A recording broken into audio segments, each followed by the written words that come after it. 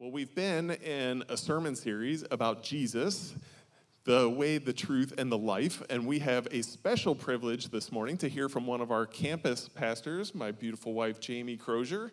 Would you welcome her to the stage? Thank you, honey. Yes, we are married, so it's not weird. You know what we do in front of our kids, though? We kiss, and that's weird. I won't do that to you guys.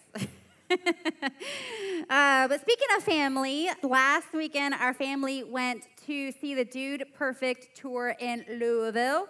It has to roll out of your tongue a little bit, Louisville.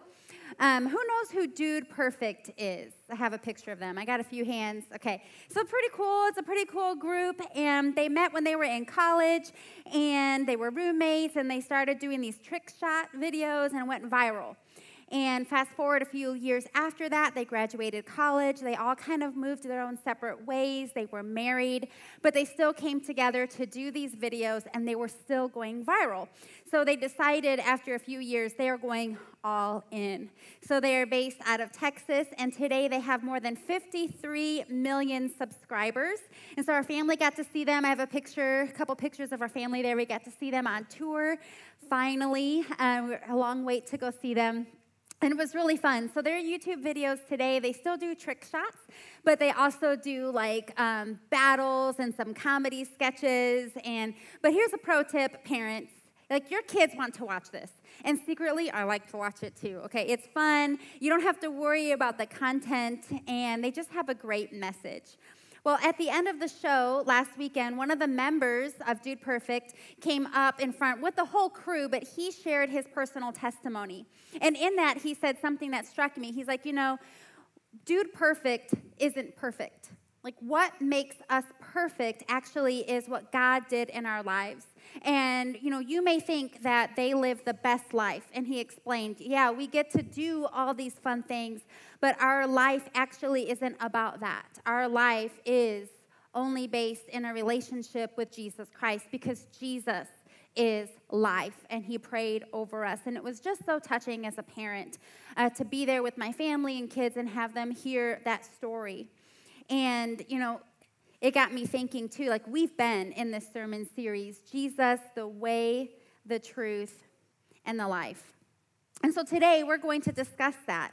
We see how other people live their lives, maybe like Dude Perfect or anyone else you might see in the public's eye or in media. And you know how you live your own life, obviously, right? But the question I have today is, what does Jesus say about life? So that's what we're going to dig into. Let's pray. God, thank you so much.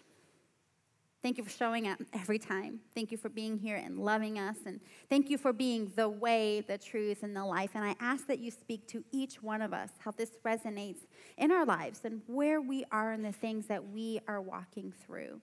It's in your name I pray. Amen.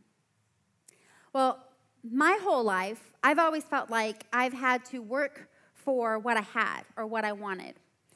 And it was my number one responsibility to have a good life. And for me, that just meant I wanted happiness. Not too much. It wasn't a big deal. I wasn't out to hurt anyone else for my happiness. I was actually really trying to be a good person. But I knew that if I wanted to have a good life, no one else was going to do it for me. I needed to make it happen. And so that some of the things, to give you an example, some of the things that I wanted in life was I wanted a good man to love me more than he loved anything else. I wanted to have a decent house, a decent car, and I just didn't want to live paycheck to paycheck. That was my idea of a good life.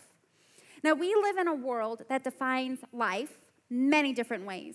And the good life is often defined with materialism, success, and power. And this can be very extreme. You probably know people like this. They're the people that have million-dollar homes, vacation homes all around the world. Maybe they have, they're worth billions of dollars and have lots of money, and they have the power to make things happen. If you know anyone like that, you may think, oh, yes, they are living the good life. But in reality, most of us are just trying to have maybe a few nice meals out at a nice restaurant. We aren't looking for million-dollar homes, although it would be nice to have one that doesn't have million problems. Amen. We don't have to have 6 digits, 7 digits in our bank account. We just kind of want to have enough to pay the bills. And that would be nice. And if we had a vacation here and there, that's just icing on the cake. But you see, the good life actually isn't any of those things. The good life isn't the 53 million YouTube subscribers. It isn't about the vacation home or the expensive home. It actually isn't even about just having enough money to pay the bills. The good life really isn't a comparison of good or bad like these things are on a spectrum. Because you can actually be anywhere on that spectrum, and it doesn't really mean that you're having a good life or a bad life.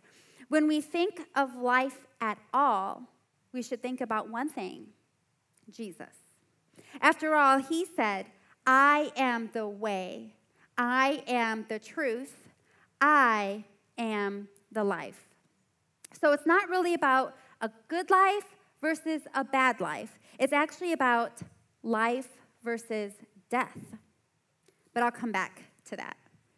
So when you think about your life, what do you think about?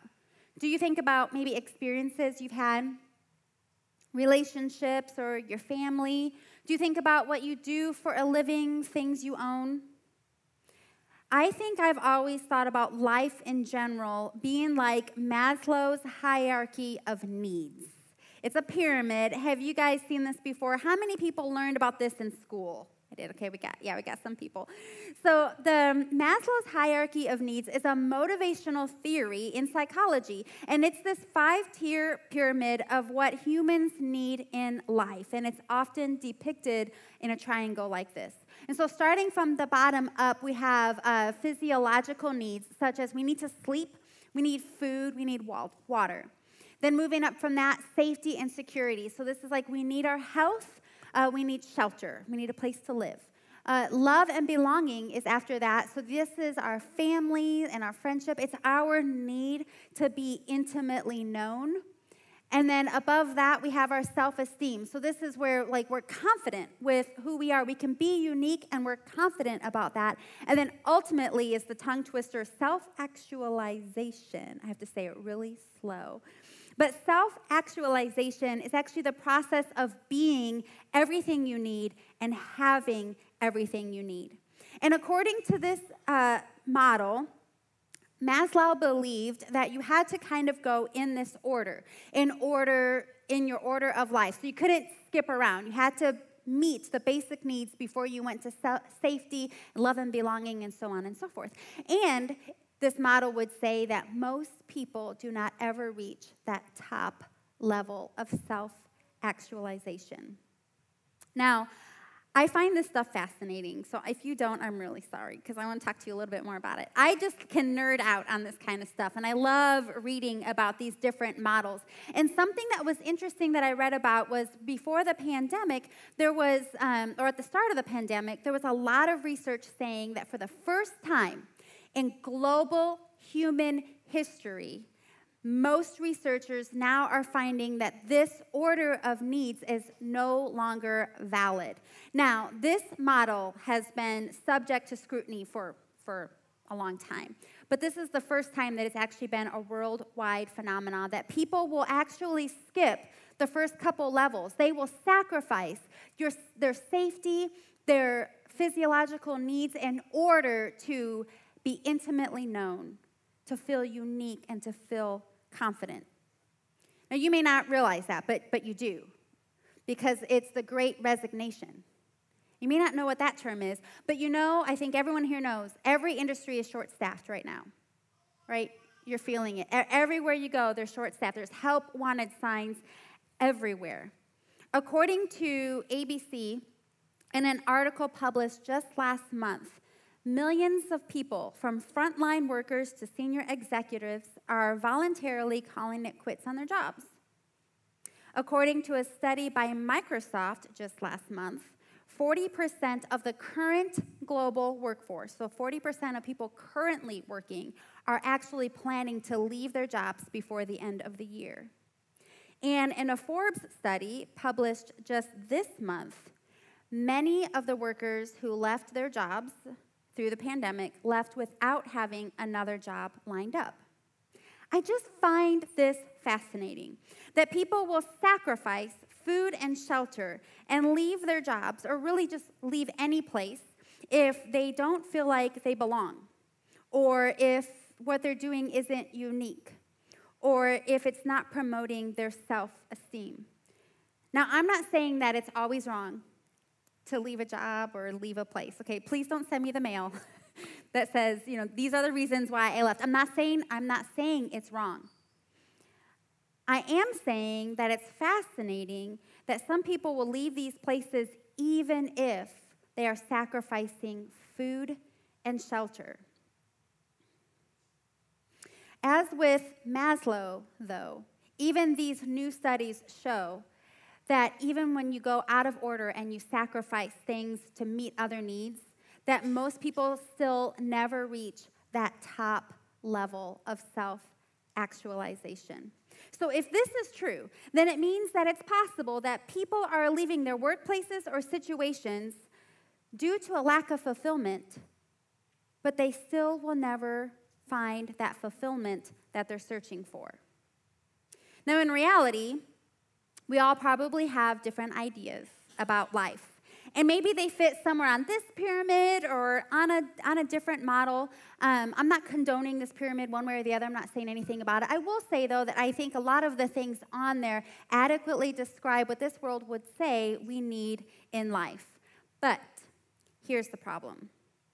This pyramid and all other ways that we may think about a life and the things in there, a lot of times it has to do with things that we achieve or our experiences, things that happen to us, our happiness.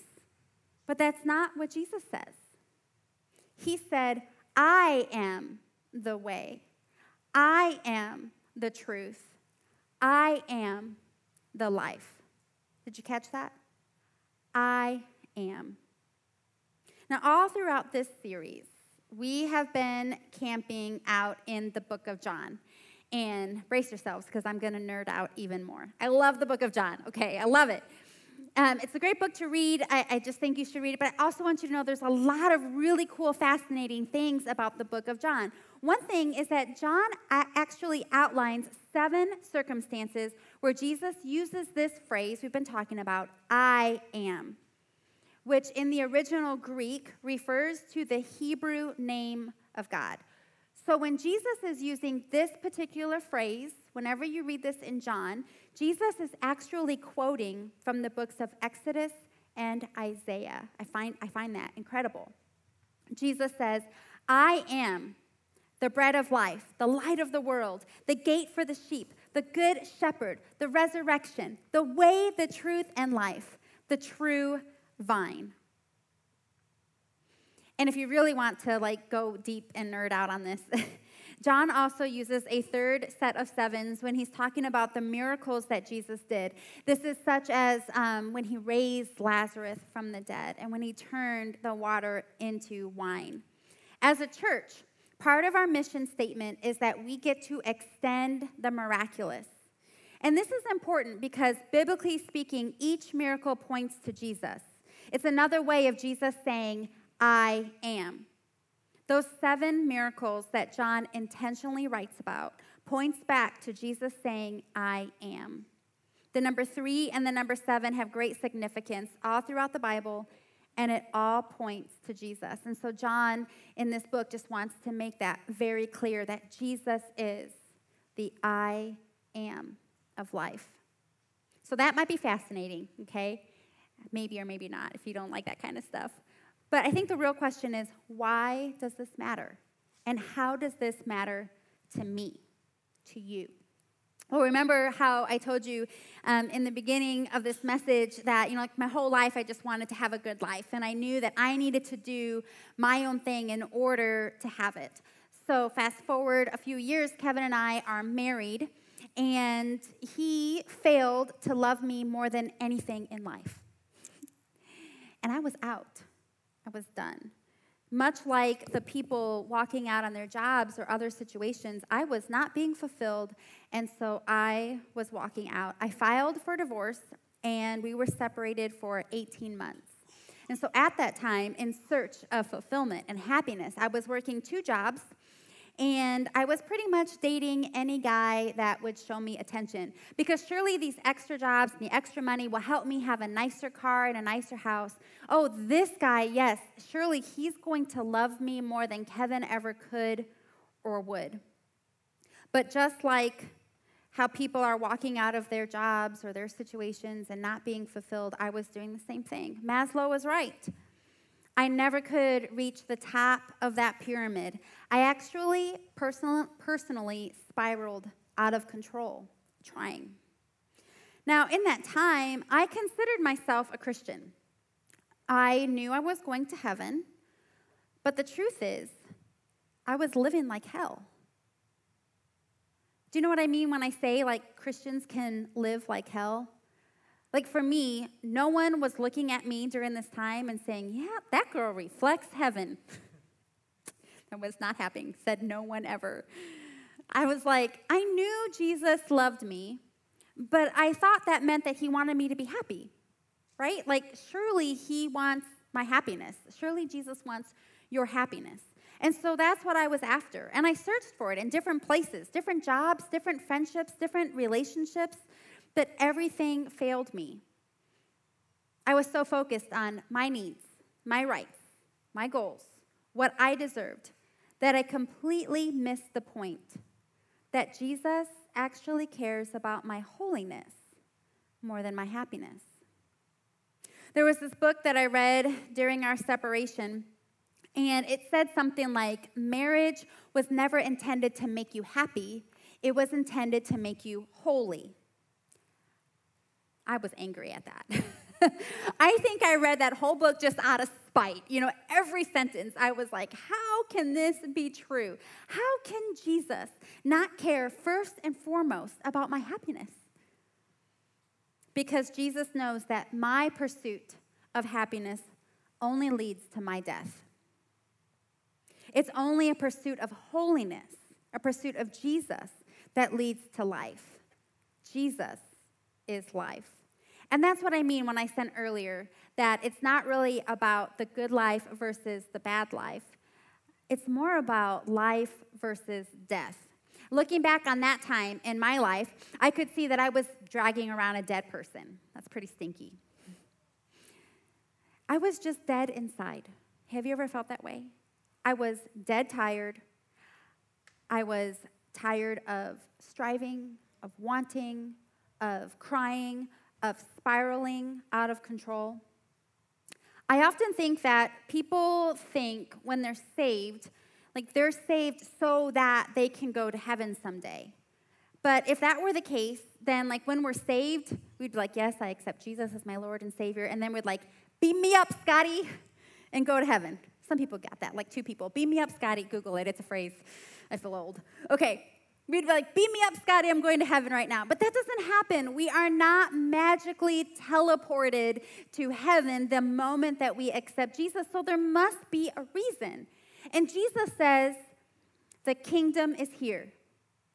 And we pray, your kingdom come on earth as it is in heaven. So then do our lives reflect earth? No. Do our lives reflect heaven on earth? Jesus died on the cross for me and as me. And Jesus died on the cross for you, as you. And when we accept this gift, we die. That's why Jesus said we need to be born again. Jesus was raised to life. Jesus is life. And when he was raised, we were raised. Our life is meant to be in Jesus. So, we are meant to be the light of the world. We are meant to bring the kingdom. Actually, when people look at us, they should say, that looks like heaven. Now, I don't have it all figured out. I am so far from perfect. And I love my husband. He doesn't have it all figured out either. He isn't perfect. It was Jesus in me and Jesus in Kevin that resurrected our marriage. You know, Jesus said, I am the resurrection. And we take that literally. So for us, what that looks like is we weren't trying to fix our marriage. It was dead. we were allowing Jesus to resurrect it. So what about you? Is there something in your life that you are trying to fix in your own power? Is there some level or some goal that you are trying to reach that society would say, this is the good life? And I think what Jesus might be saying in that circumstance is, that's dead. I killed it. And I want to resurrect you to a new life. Let's look back at Maslow's hierarchy of needs. Regardless of the order, this is the story that the world would tell us of what we need in life and what defines a good life. But when we understand that Jesus is life, Jesus says some weird things like the last will be first and the first will be last. And sometimes we say around here, like, in the kingdom, it's an upside down world. This is what that means. When we recognize that Jesus is life, every story that we have written in our minds about what the world says is life gets turned upside down, including this. It gets turned upside down because we actually start with Jesus is life. We start at self-actualization. In a world that says you may never reach this top level, we get to say, guess what? We started on day one, we are there. And then it only gets better as our life and our relationship grows in Jesus. Jesus says, I am your acceptance. I am your confidence. I am your friend. I am your shelter. I am your bread. Jesus is the Alpha and the Omega. Jesus actually started and finished this pyramid. Jesus is the way, the truth, and the life. Now, I don't know where this message may find you today. I don't know where this whole series may be intersecting with your life. Maybe in your life you've been kind of half in or half out on your faith. And today there's an invitation to you to say, I'm all in, Jesus. You are the only way. Maybe for others of us, there are these voices. Maybe it's other voices or voices in our own minds that want to say, you're not good enough. You'll never be good enough. These are voices from Satan. They're lies. And they want to come and steal our joy, kill us, and destroy us. And if that's you, then today's an invitation to say, enough. Jesus is truth. And he says, I'm precious. I'm loved. I'm valued. You are worth dying for. And so today could be your invitation to say, I accept that and I want to live for Jesus. Maybe today you find yourself searching for something on that pyramid, on that hierarchy of needs, or some goal that the world says you need. Maybe you're striving to do enough so that you can be accepted and feel like you belong. And if that's you, then the invitation is to flip that script upside down and know that Jesus is life. He is your acceptance, your confidence, your friend, your shelter, your bread. In Jesus, you already belong. You are free to be loved and empowered to do the same and greater things each and every day in your life.